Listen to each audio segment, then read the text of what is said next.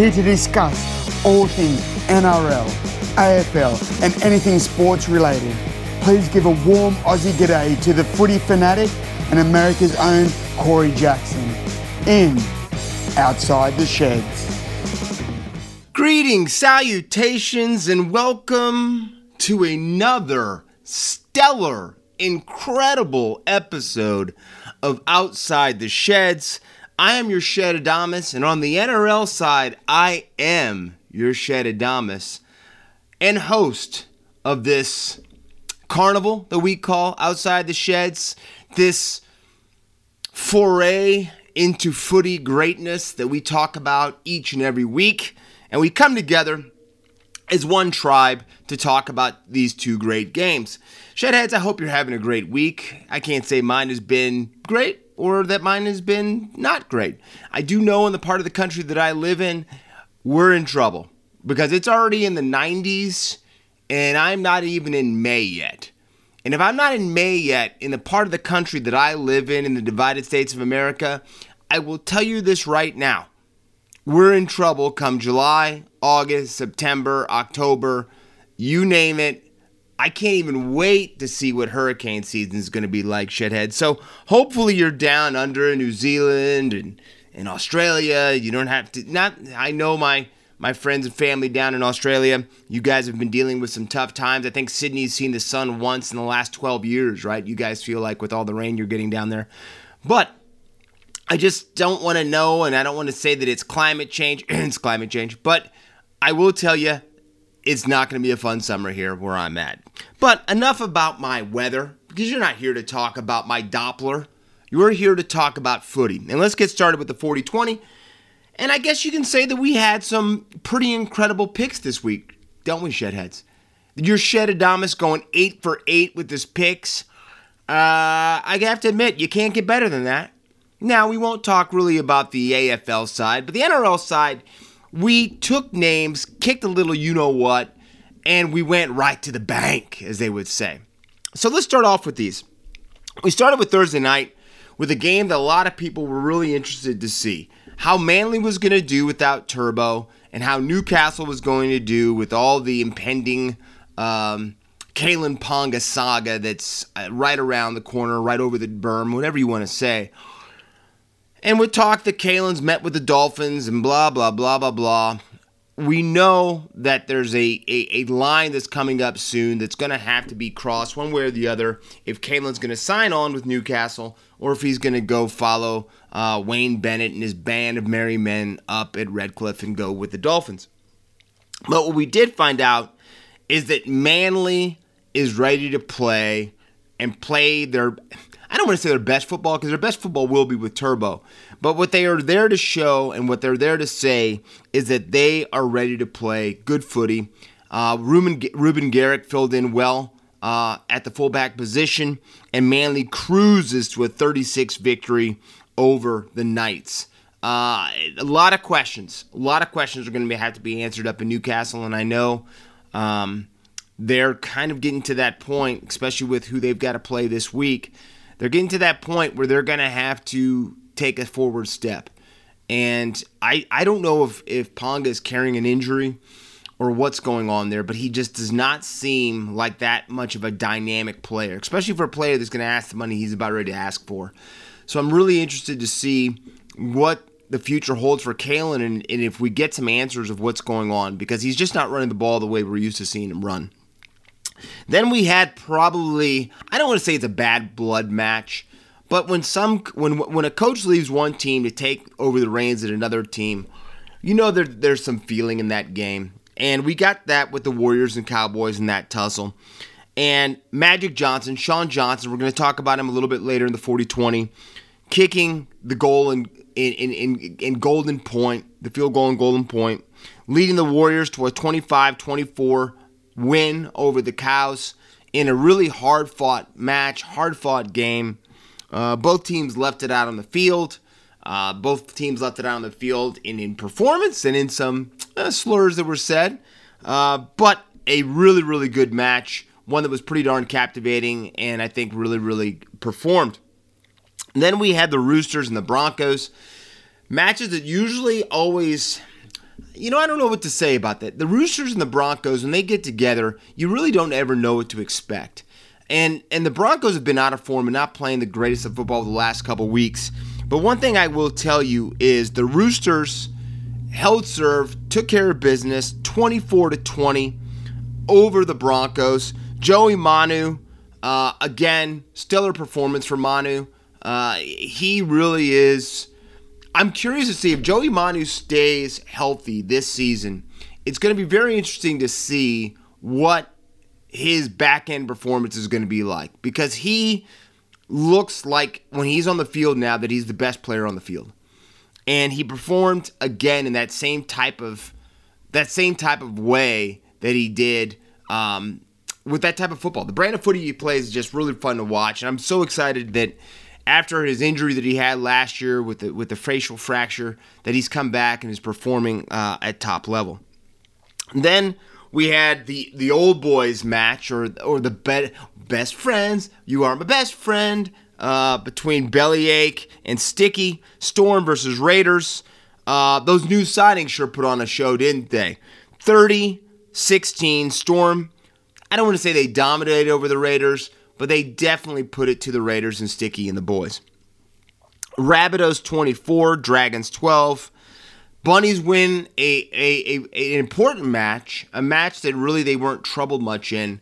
But I think the news coming out of that is the Latrell injury. Again, something we're going to talk about in a little bit more detail here in a few minutes. But that really left a black eye in that victory. So we'll have to see going forward what Latrell's absence from the team, what that spells for the Bunnies, a team that's really trying to get into stride without their captain, with Adam Reynolds being jettisoned or leaving to go up to Brisbane. We'll have to wait to see what the future holds for the Bunnies. Eels 26, Titans 20. I think a match that might be best remembered for a formed tackle on a female. She wasn't really a streaker, but she was a pitch invader. And she got both barrels and a tackle that even she said was a great tackle. She's now been on the radio ever since, talking on morning radio, and said that the security guard that tackled her has nothing to be sorry for. He shouldn't be reprimanded. And you're right, he shouldn't be reprimanded. She shouldn't have been out on the field.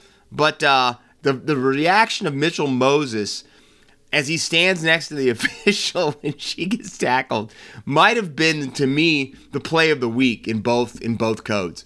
His reaction of, like, when he saw that, it's if you haven't seen it, please go back and rewatch it. It's some stunning footage of Mitchell's reaction to the tackle. But the Eels win the match 26-20. The Gutherino, Clint Gutherson getting 2 tries on the day, and the Eels continue to maybe be the form team of the competition. I really can't wait to when they lock horns with the Panthers here in a few weeks. Sharks 30, Tigers 4. The Sleepless Tigers drop to a new low. They do something that's never been done in franchise history. They start the season 0-5. Madge is now going to start shaking things up, which we're going to get ready to get into here in depth. But I don't know what else you can do and what more you can say. But I will tell you something. We're going to find out a lot this week, because right now, the Sharks, to me, might be the form team of the competition. Them, the Eels, and the Panthers have really separated themselves from everybody else. And Melbourne's right there, too, even though they lost head-to-head against the Eels. But it is going to be something that I can't wait to watch, and we're going to talk about here in a second. And then finally, ending it out, Panthers 32, Bulldogs 12. I guess you could call it the Kyle Flanagan return to the NRL match. And little Flano held his own. He played well in defense. He gave a little bit of a kicking performance that I think the Bulldogs have been missing. But it's good to see Kyle back up in the top grade. And I think that he can do some. Now the question is, does he stay with the Bulldogs? But for the foreseeable future, I think he is going to be the halfback at that club. Again, I told you, I don't want to pat myself on the back too much, Shedheads, but going 8 for 8 for the week is something I'm quite proud of. And And, you have to have everything break just right. The Warriors almost cost me that a game in or 2 games into the weekend. But it was a good week. It was a very, very good week. And if we were throwing down a few ducats, we might be, how would Matty John say, I'm ready to eat some seafood on those wins.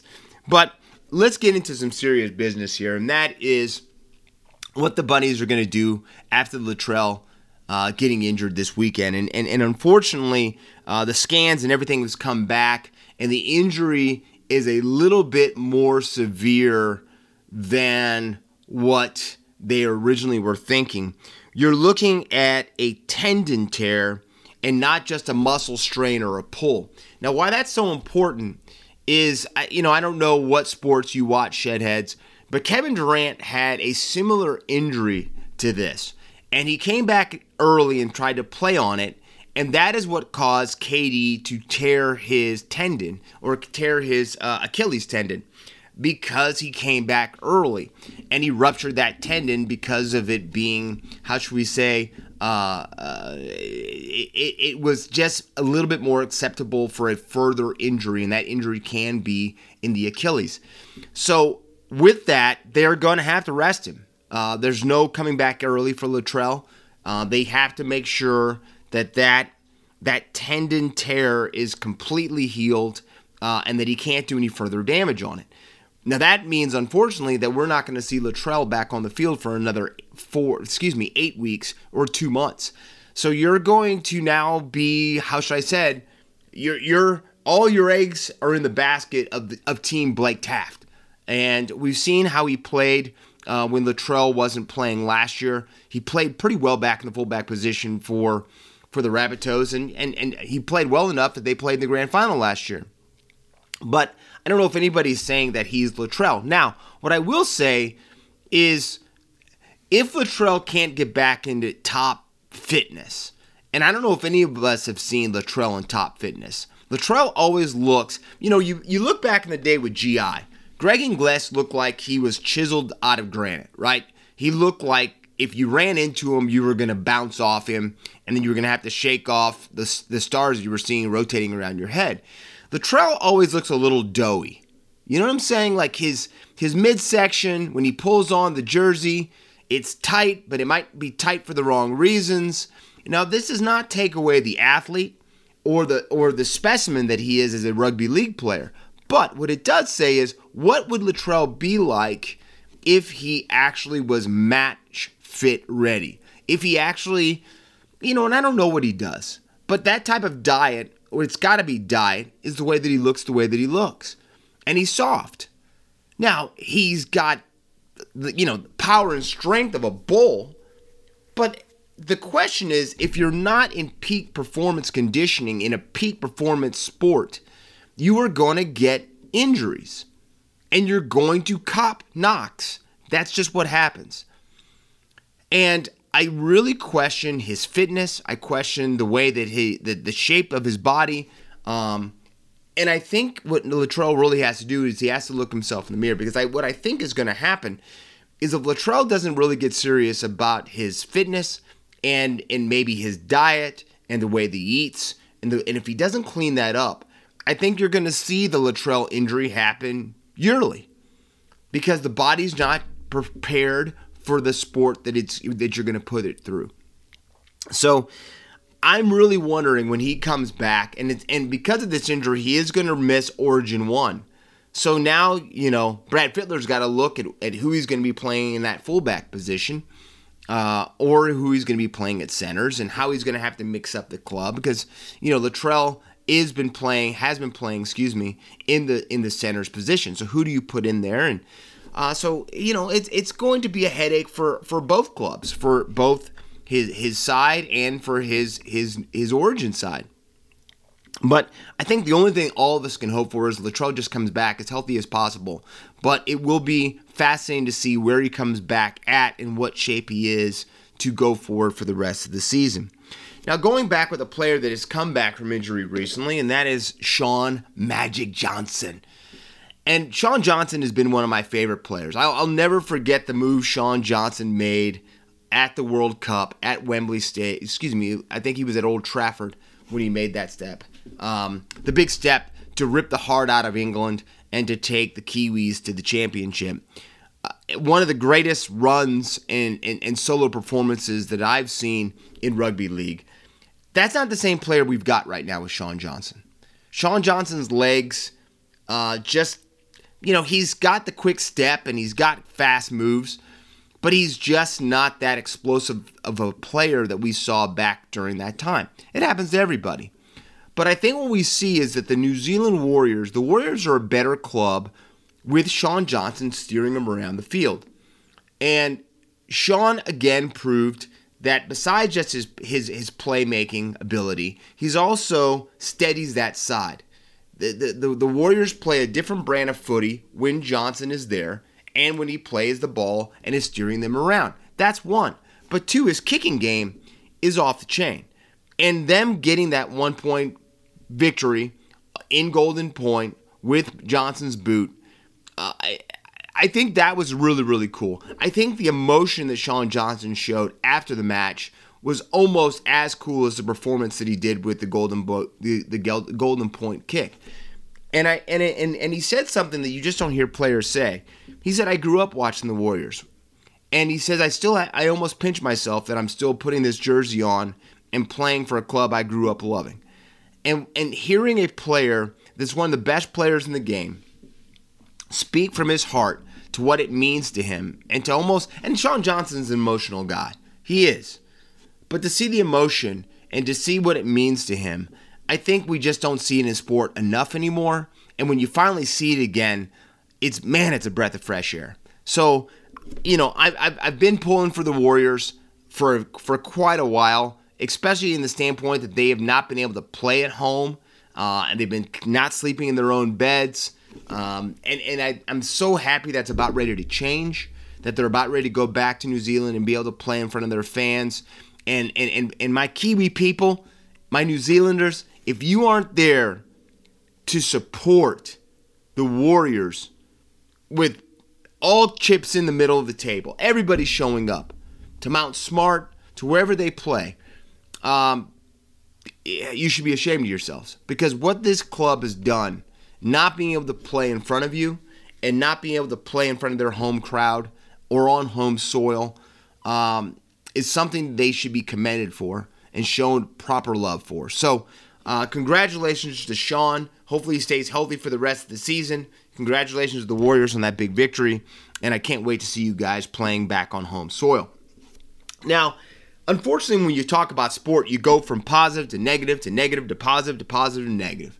Well, we're going to the negative side. And we're going to Madge Maguire and the West Tigers. Because I don't know if you Shedheads have heard what is going down at the West Tigers now. Because now, after Madge and James Talmo sat up there and tried to compare where the Tigers are at right now to the Penrith Panthers a few years ago, and that they're building something going forward, which is, to me, one of the biggest jokes I've ever heard of.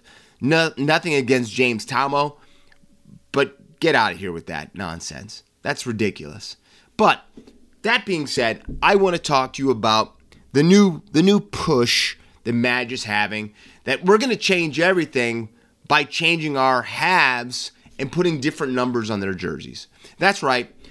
Michael Maguire has now named Jackson Hastings as his halfback and naming him in the 7 and giving him the reins to steer the club around the field and moving Luke Brooks from that halfback position to 5/8. Now, here's the thing I have with this. I am happy about this because I do think Jackson Hastings is a better player than Luke Brooks. But my problem with it is we've already seen these two guys playing together in the halves early in the season. And Jackson Hastings has been biting at the bit to get back on the field after his suspension. We understand that as well. But I think the rudder and the ship just needs a different captain and commander. And I know that this is Madge grabbing at straws. This is Madge doing everything he can to try to hold on to his job. And I don't know if he's thinking that this mix-up and having Jackson have the keys to the Lamborghini to the Studebaker it is going to make that much of a difference. I do think that Jackson Hastings is an upgrade. And we see now that he has named Jock Madden on the bench. So I don't know if that means if Luke Brooks doesn't come out firing, or if he doesn't play a little bit more of a performance, of a little bit more passion out on the field, if we won't see Jock Madden come sliding into that 5/8 position and play alongside Jackson Hastings. I would not mind seeing that. I've seen enough of Luke Brooks for me to know that I'm ready to sell. And did I say sell? And to sell. Did I say sell? And to sell. And I think Luke Brooks just needs a change of environment. I think he needs a change of city. I think he needs a change of jersey. I think he needs a change of coaching. I think he just needs a change. And holding on to a guy who's asked for a release is only delaying the inevitable. So I don't know if this is a step closer to the inevitable. And that is that we're getting ready to see the last few weeks of Luke Brooks in a Tigers jersey. Are we getting ready to see the last few weeks of the Madge era?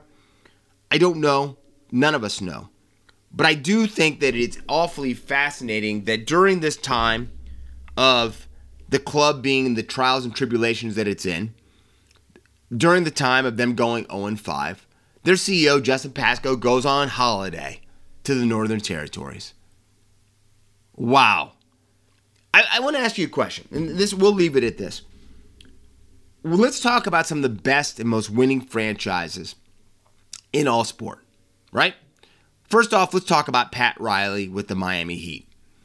If the Heat started the season, let's say 0-15, because you have to think about the amount of games they play in the NBA and compared to the amount of games they play in the NRL, right? So it'd be like the Heat starting 0-15.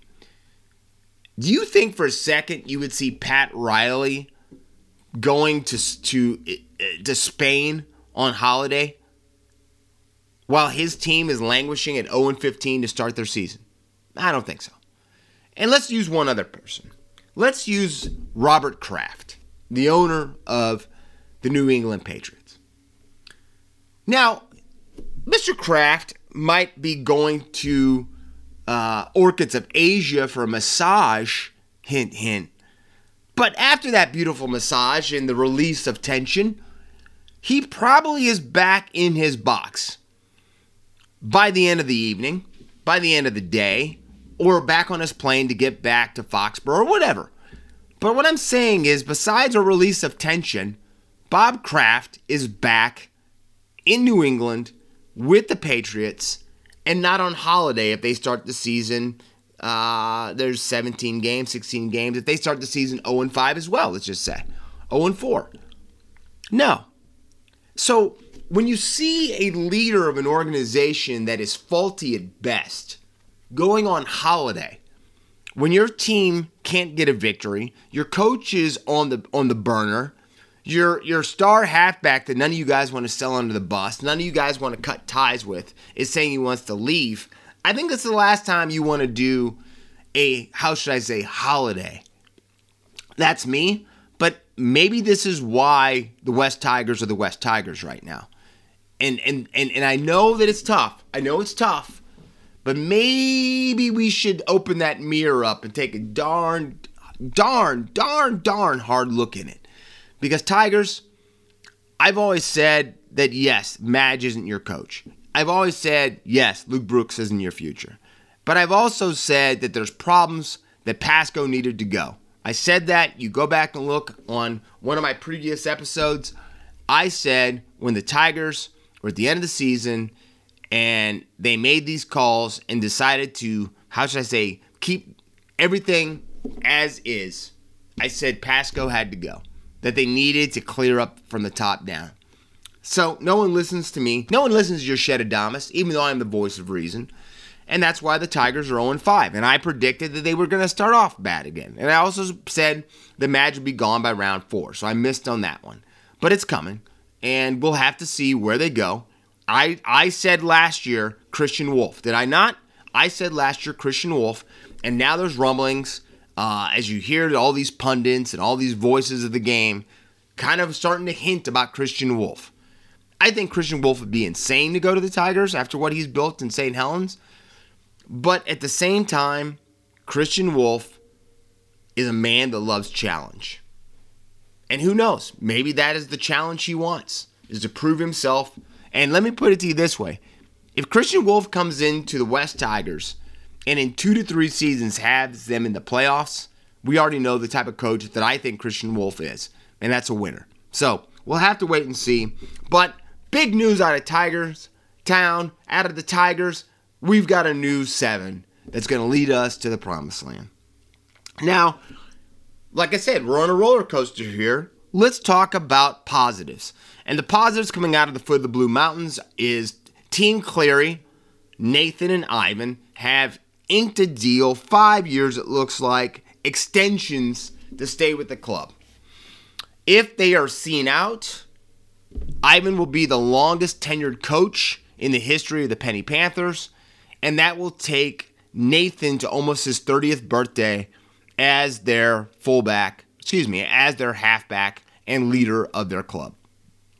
And I have to say, this is what teams that win, teams that get it, this is what they do. They nail down their coaches, they nail down their star players, and they just let you know this is how it is. He's going nowhere. No reason to even talk about it. And that's what they've done. They've locked up Team Cleary, and they don't have anything to worry about for the foreseeable future. So that's all you can say. The foot of the Blue Mountains. Congratulations, Panthers, for showing a lot of the other teams in the NRL how to handle business the right way. Now, I want to talk to you as we finish out the 40-20 before we go into our picks about a game that I am so excited about, and that is the Saturday night clash between the Melbourne Storm and the Cronulla Sharks. You've got Dale Finucane, you've got Nico Hines coming back home to take on their former side. You've got a Cronulla Sharks side that really wants to prove that they are a top 4 side, that this hasn't been smoke and mirrors at the beginning of this season, that they are playing the football that can beat anybody. And what better way to prove that point than having two old veterans of that club, and I know Nico Hines isn't old enough to be called an old veteran, but he is a Storm player, or he was a Storm player. And I cannot wait to see this battle. It is going to be, I think, phenomenal. And I think up to this point, it could go and be the game of the season. That's the potential that we have here with this showdown that's coming up.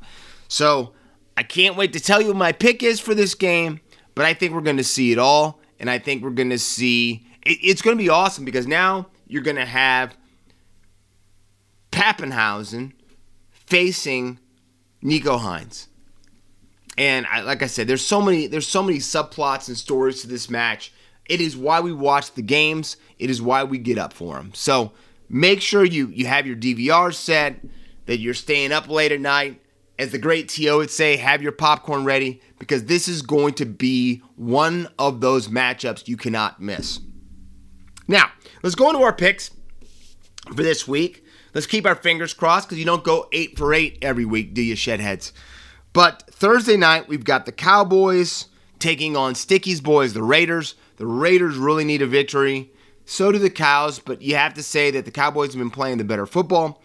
I am going to, because of that reason, going to take the Cowboys in that match over the Raiders. Friday, Bulldogs versus the Rabbitohs kick it off. And I don't think I have to go too far there. Even with Latrell not in, I think Blake Taft, what a better match for him to, get the legs shaken out. I've got Rabbitohs over the Dogs. Then we have Broncos versus the Panthers at the foot of the Blue Mountains. I think that tells us everything right here. I see it very, very, very, very, very, did I say very slim? I see no chance. Panthers over the Broncos in that one. Saturday, Titans versus the Sea Eagles. I think we saw the Sea Eagles club we were going to see going forward. For some reason, under Desi they just have been starting slow, It looks like they have the gears figured out for this sports car, and I have them beating the Titans on this kickoff Super Saturday. Then we have the Sharks versus the Storm, the match that I told you that I cannot wait to see. And this was a tough one. It was a tough pick, but I am really sold on the Cronulla Sharks. I think the Sharks are going to have a long season, and a season I think they're going to have a season to remember. I can't say that they're going to match the feats of 2016, but I do think they're playing good enough football to go deep into the playoffs. So I'm taking the Sharks over the Storm on Saturday. Then we have the Warriors versus the Roosters. I know the Warriors had an emotional victory over their old coach, Todd Payton, and the Cows, but I think the Roosters, I think Joey Manu, I just think that they are going to play. Jared Waerea-Hargreaves always plays well against the Warriors, so I have the Roosters over the Warriors. Sunday, Knights versus the Dragons. Whew. Both teams needing a victory. Both teams have a lot of questions to answer, but I'm going to surprise a lot of you. I'm going Dragons. I think Hook's boys are going to surprise. I think Ben Hunt's going to have a comeback explosive match, and I've got the Dragons over the Knights. And then Easter Monday. Easter Monday. You know what that means? I've been there. I have actually attended this match before. An Easter Monday clash showdown between the Tigers and the Eels. Yeah, Dom, take it easy. Take it easy.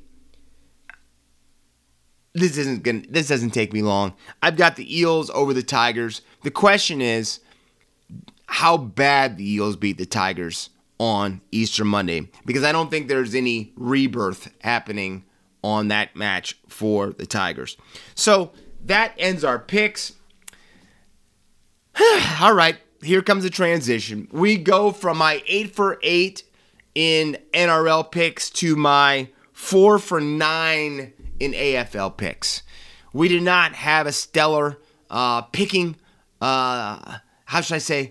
situation in the AFL, but that's okay. It happens. There were some unforeseen situations, but what can you do? What we do is we rebound and we attack this week going forward. But let's go over these scores. I did say one of my picks was the D's would handle business. They did. Demon 68, Power 36. The D's continue to roll. They continue to surge as the Power continue to falter. I'd say the match that surprised me, the Cats coming back and beating the Lions and winning 80-70. Hawkins kicking 5. And that lets a streak continue for the Cats over the Lions in Geelong. Swans 86, Roos 75. Swannies holding off a spirited Roos club. Eagles 87, Magpies 74. This is the match that shocked me because I thought for sure the Pies were going to go up and handle business, but the Eagles, showing they're not dead yet, get the victory. Tigers 99, Bulldogs 61. Tigers showing the heart of a champion. They really rallied. They really came out swinging to prove that they are not going anywhere. They evened their record at 2-2. And like I said, I had them going far this year, so hopefully they're trying not to make a liar out of me. Dockers 88, Giants 54. The early tug of war ends up being kind of a blowout for Fremantle. Bombers 103, Crows 99. Maybe the match of the year up to this point, this match. It was a back and forth battle. The Bombers getting off the slide, get their first victory of the season, and leaves the Crows again with nothing to hold for a tough played match. Saints 142, Hawks 73. Well, the only thing you can say for that is it looks like that match might have cost some pain for the Hawthorn Hawks at training on Monday. because they went at it in a heavy tackling session, a heavy hitting session, kind of a throwback session to get back some of their fierceness and some of their scramble and straight brutality. Suns 92, Blues 62. The Suns finally shine for Gold Coast, and the Blues fairy tale start to the season finally ends. We are going to talk about that one in more detail right now because, like I said, the fairy tale ending, or I shouldn't say ending because the season is just starting. The fairy tale beginning of the season for the Carleton Blues took a hit, and I think you have to point to them kind of falling off the bubble, falling off the boil right there. I think it goes down to Cripps going down early. I think his first quarter injury to his hamstring and him having to be removed from the game, I think it changed the entire way Carleton played. I think their spirit was tested, and I think it really cost him. I really, really do. It's really fascinating to me when a club loses a leader, let alone their captain, right? And it happens early. What happens? Do they either rally for him, or is it such a blow that they don't see him on the field or on the pitch that they don't really know how to handle it or what to do? And I think we got to see that even though they've been playing some really good footy to start the season, that Carleton is still a young club. And a young club reacted the way a young club usually reacts when their leader, their field general, goes down with 3 quarters left to be played. It's tough because you just don't have that voice out on the field that is there to guide you and to lead you around.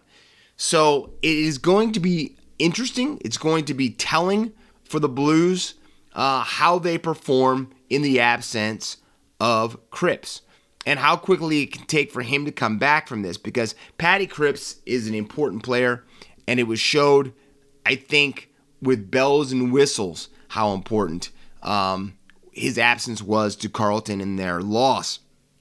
Now, we've talked a little bit about this, but I think we have to really again dive back into the dismantling right now of what's going on, the lack of power for the power up in Port Adelaide, because Ken Hinckley is really got his back against the wall in this. 0-4 right now to start the season for Port Adelaide, and you go 0-4. And what are you rewarded with? Having to beat a Carleton Blues club that is coming off a loss, and now you're going to have to beat them when you know they're going to be extremely motivated to prove that last week was a fluke or last week was a blip and that we're ready here to play. And I cannot stress to you, Shedheads, how much and how eager I am to watch what's going to happen with this match, because I think it's going to be off the hook.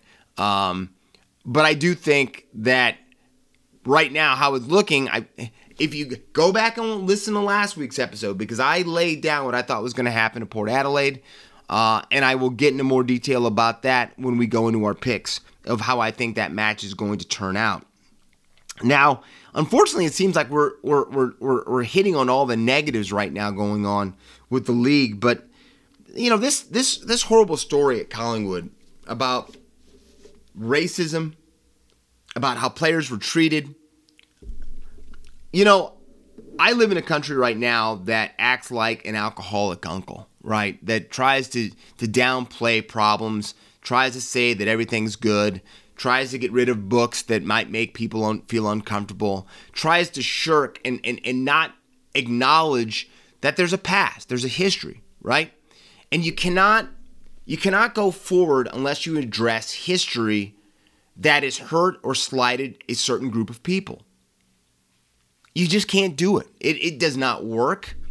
And if you try to do it, you will come back and it will bite you in the ass. It will bite you in the ass. And I don't really, throw around, a little profanity on this show. We try to keep it clean on Outside the Sheds. But that's what will happen if you try to do that. And word now coming out that Horatio Lumumba, Leon Davis, and Andrew I'm going to say this wrong, Crackover? are now breaking off talks with their club because they don't feel like they're getting anywhere. They feel like they're not being addressed, that Collingwood is just trying to push everything under the rug, act like everything is fine. You know, Lumumba said nothing has changed. Nothing has changed at Collingwood. Yes, their president is left in a kind of a disgraceful manner, but if you don't address that and admit to fault, admitting that there's been some problems, talking to these players, you don't get any better. And this is a big black eye for the AFL. And the reason I say for the AFL and not just the prison bars is because now you've got the Sorioli situation going on with the Hawthorn Hawks and the things that were said to him and his wife.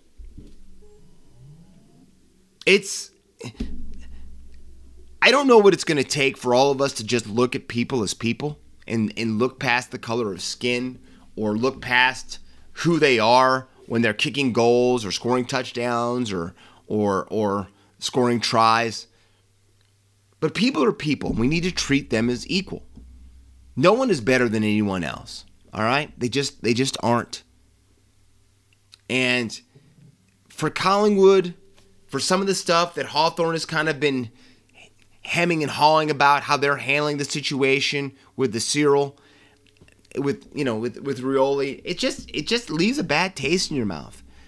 And going into my last story, a guy that you hope will address this, but I don't think he will, is the AFL CEO. But Collingwood, you bring DeGoey back. You slap him on the wrist a little bit. I don't really think, to me, you are,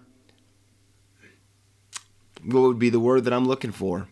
You definitely aren't the team that all other teams should be basing their corporate plan for greatness on.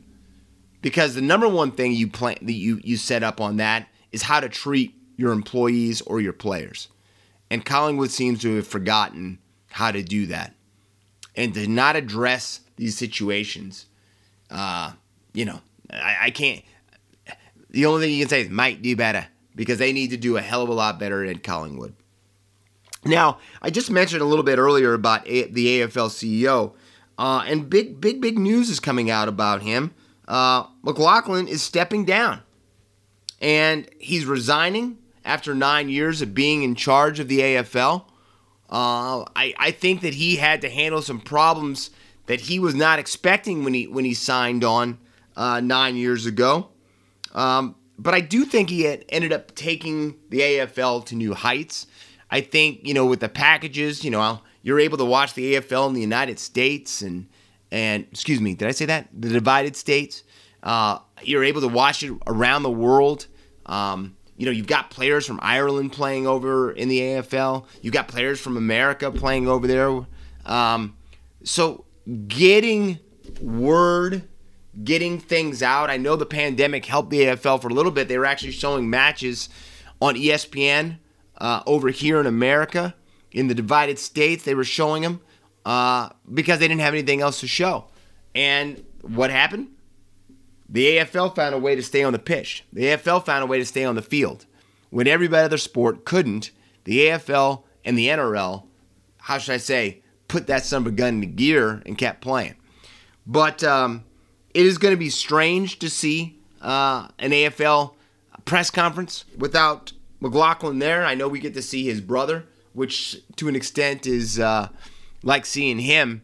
But you're always questioning and wondering what the future holds when a player when a leader of an organization like that steps away, and especially your CEO. So congratulations to a great tenure, to taking the game forward. Maybe you can address some of this racism talk that's going on with Collingwood and at Hawthorn before you leave. But great job and congratulations on a great 9 years to CEO Gillon McLaughlin. So let's go into our picks here on the Mark. We've got a big kickoff on Thursday. Magpies versus the Lions at the Gabba. one of my favorite stadiums. And I'm going with the Lions. I think that they are going to rebound after their battle with Geelong last week. And I think they're going to take it to the prison bars and Collingwood goes down. Friday, Bulldogs versus the Roos. And I am going to go with the Spirited Roos Club. I'm going with a club that showed us a lot against the Swannies last week. And I think that they're going to get that victory they've been working really, really hard for. And they beat the Bulldogs. Swans versus the Eagles. I know that the Eagles have been reborn. They got that first victory of the season. But I can't go out and say that I think that this is going to take them and they're going to ride this wave because I have the Swannies beating the Eagles. Suns versus the Saints. I know I got my boy Chol and the Suns in the win column, but I am thinking that St. Kilda is the team to beat in that, and I'm taking the Saints. Saturday, Tigers versus the Crows. The team that is 2-2. My team that I have with a long run in the Richmond Tigers against an Adelaide Crows team that needs a victory badly. I'm taking Richmond in this one. The Richmond Tigers beat the Adelaide Crows. Giants versus the Demons, the D's. And, hey, until they show me a reason to pick otherwise, I'm going D's all the way there. Power versus the Blues. The story that I was talking about earlier. Two clubs that are trending in different directions. Yes, I know the Blues lost last week, but they haven't lost every game of this season like the Power. And I predicted it. I think the Power start 0-5. I've got Carlton winning that match. Sunday, Dockers versus the Bombers. This was one I really went back and forth on, but I think the difference is the Dockers coming down to Melbourne, and I'm going to take the Essendon Bombers to get the victory. Monday, Cats versus the Hawks. Easter clash. One of the games of the year always, these two rivals butting heads, fighting for supremacy. And I am taking the Cats. Tommy Hawkins and the boys I have beating the Hawks on Easter Monday. Now as we go into the guns, it was tough, Shedheads. I'm going to tell you, it was tough picking the guns this week. But we still had some pretty stellar performances. So let's fire off. My number one gun, Joey Manu, 2 tries, 107 running meters, 2 line breaks, 7 tackle breaks, 16 tackles, 1 interception, and 14 kicking meters in his, stellar performance for the Roosters beating the Broncos. My number 2, Tommy Hawkins, the ageless wonder. Tommy Hawkins, 5 goals, 3 behinds, 14 disposals, 9 kicks, 5 handballs, 7 marks, 3 tackles, 2 clearances, 193 meters gained. Hawkins having a match that he will remember for quite a while in helping his beloved Cats get the victory. And then finally, one word, Chol. That's right, Chol is my number 3. Maybe our Chol, 3 goals, 2 behinds, 9 disposals, 7 kicks, 2 handballs, 4 marks, 1 tackle, 10 hitouts, 1 clearance, and 160 meters gained in the Suns' victory. Chol is gonna Chol. That's all I have to say. Now, outside the bubble, and I don't know, I know there's Joey Manu's one of them. A lot of fans, Xavier Dersma, a lot of fans of the hardwood, the NBA over in Australia and New Zealand, and the NBA playoffs have kicked off with these play-in games. We got our first shot of the playoff games last night. The Nets beating the Cavaliers 115-108, and the Wolves 109 over the Clippers. Couple things. This victory now puts the Nets into the playoffs where they will be taking on the Boston Celtics. Kyrie Irving going back to play his old club. It is going to be fascinating to watch. It's going to be fun to watch. But Yes, I do not think COVID Kyrie has got a chance. I know KD's playing all right now, playing pretty well. But the Boston Celtics, to me, are not scared. They went 3 for 4 during the regular season against the Brooklyn Nets. And I've got the Cavs. I've got the Celtics over the Nets. That's right. Sorry, KD. Sorry, Kyrie. And Ben Simmons, I know you've got a following down in Melbourne, but you don't need to be trying to come back in this series. You don't have the legs for it right now. So don't be a distraction. Let your team play. And then you had the Wolves and the Clippers in a tussle last night. I called it the Patty Beverly game. Patrick Beverly taking on his old club. And Beverly and the Wolves come back and beat the Clippers 109-104. And a lot of people have been talking trash about the celebration for the Minnesota Timberwolves last night. And I want to stop people before they start to condemn or to say bad things about the T-Wolves. You've got a team that have played finals basketball twice since 2004. Twice since 2004. If you think those guys don't have a reason to celebrate, you're off your rocker. And the scenes of Patrick Beverly shedding tears as he's giving his mother running off when he walks off the court shows you how much that game meant to him. And it should, because the ownership of the Clippers tried to make him feel bad, tried to call his character into question, tried to say that he was washed up. And Patrick Beverly took that to heart. He took that personally. And that is what we got last night, was an emotional comeback, incredible game for Pat Bev and for his team. That's right. Wolves advancing, going to play some football against the Memphis Grizzlies. And that might be my Western Conference first round playoff that I can't wait to watch the most, is the Wolves against the Grizz. And that's a pick'em to me. I think Ja Morant and Memphis is playing the best basketball. I think they have the most upside and talent-wise, but who knows what's going to happen there. And then tonight, I just saw before I went on that the Atlanta Hawks beat a hapless Charlotte Hornets club, a club that really was playing out there like they didn't even want to be in the play-in game. And the Hawks go and they beat the Hornets. Tonight we have the Spurs versus the Pelicans at 8:30. And that'll be interesting to see if Pop and the boys, the game is already an hour in, don't know the score. But it'll be interesting to see if CJ McCollum has really transformed this Pelicans team into belief and performance, or if Pop finds a way to get his Spurs to play some lockdown defense and to jettison the Pelicans. But definitely going to be an interesting match this evening, and one I can't wait to watch. Good news for you silver and blackers out in the desert. Raider Nation.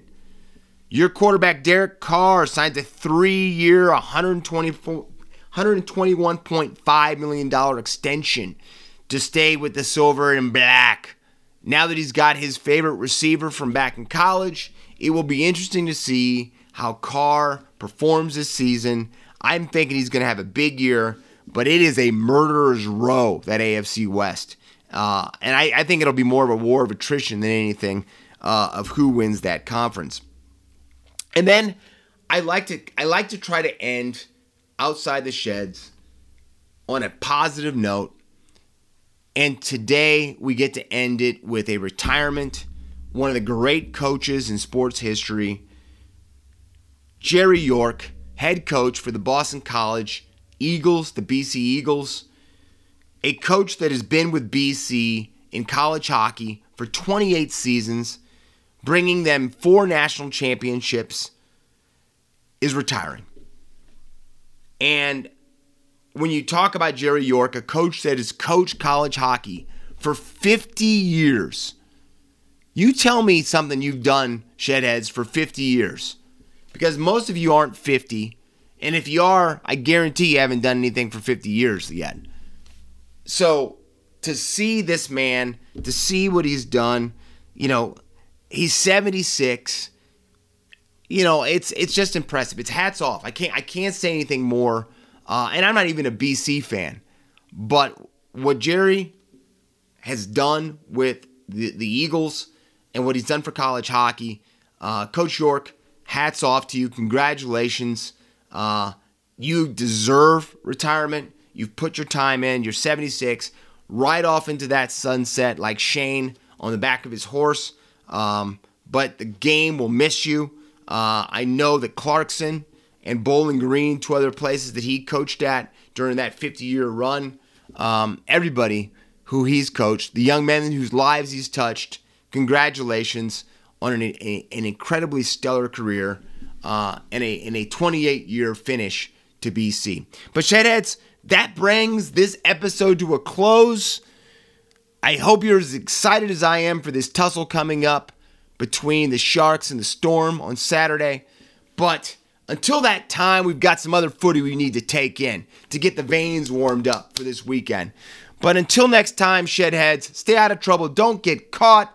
This has been Outside the Sheds. Outside the Sheds. I was going to try to throw the Shedadamas in there sooner than later. But I am your host, your Shedadamas, Corey Jackson. Until next week, Shedheads. See ya! And that was another fantastic episode of Outside the Sheds with Corey Jackson, talking all things NRL, AFL, and all things sports. So please remember to smash the subscribe button and share this with your family and friends and show them what Australian sport is all about.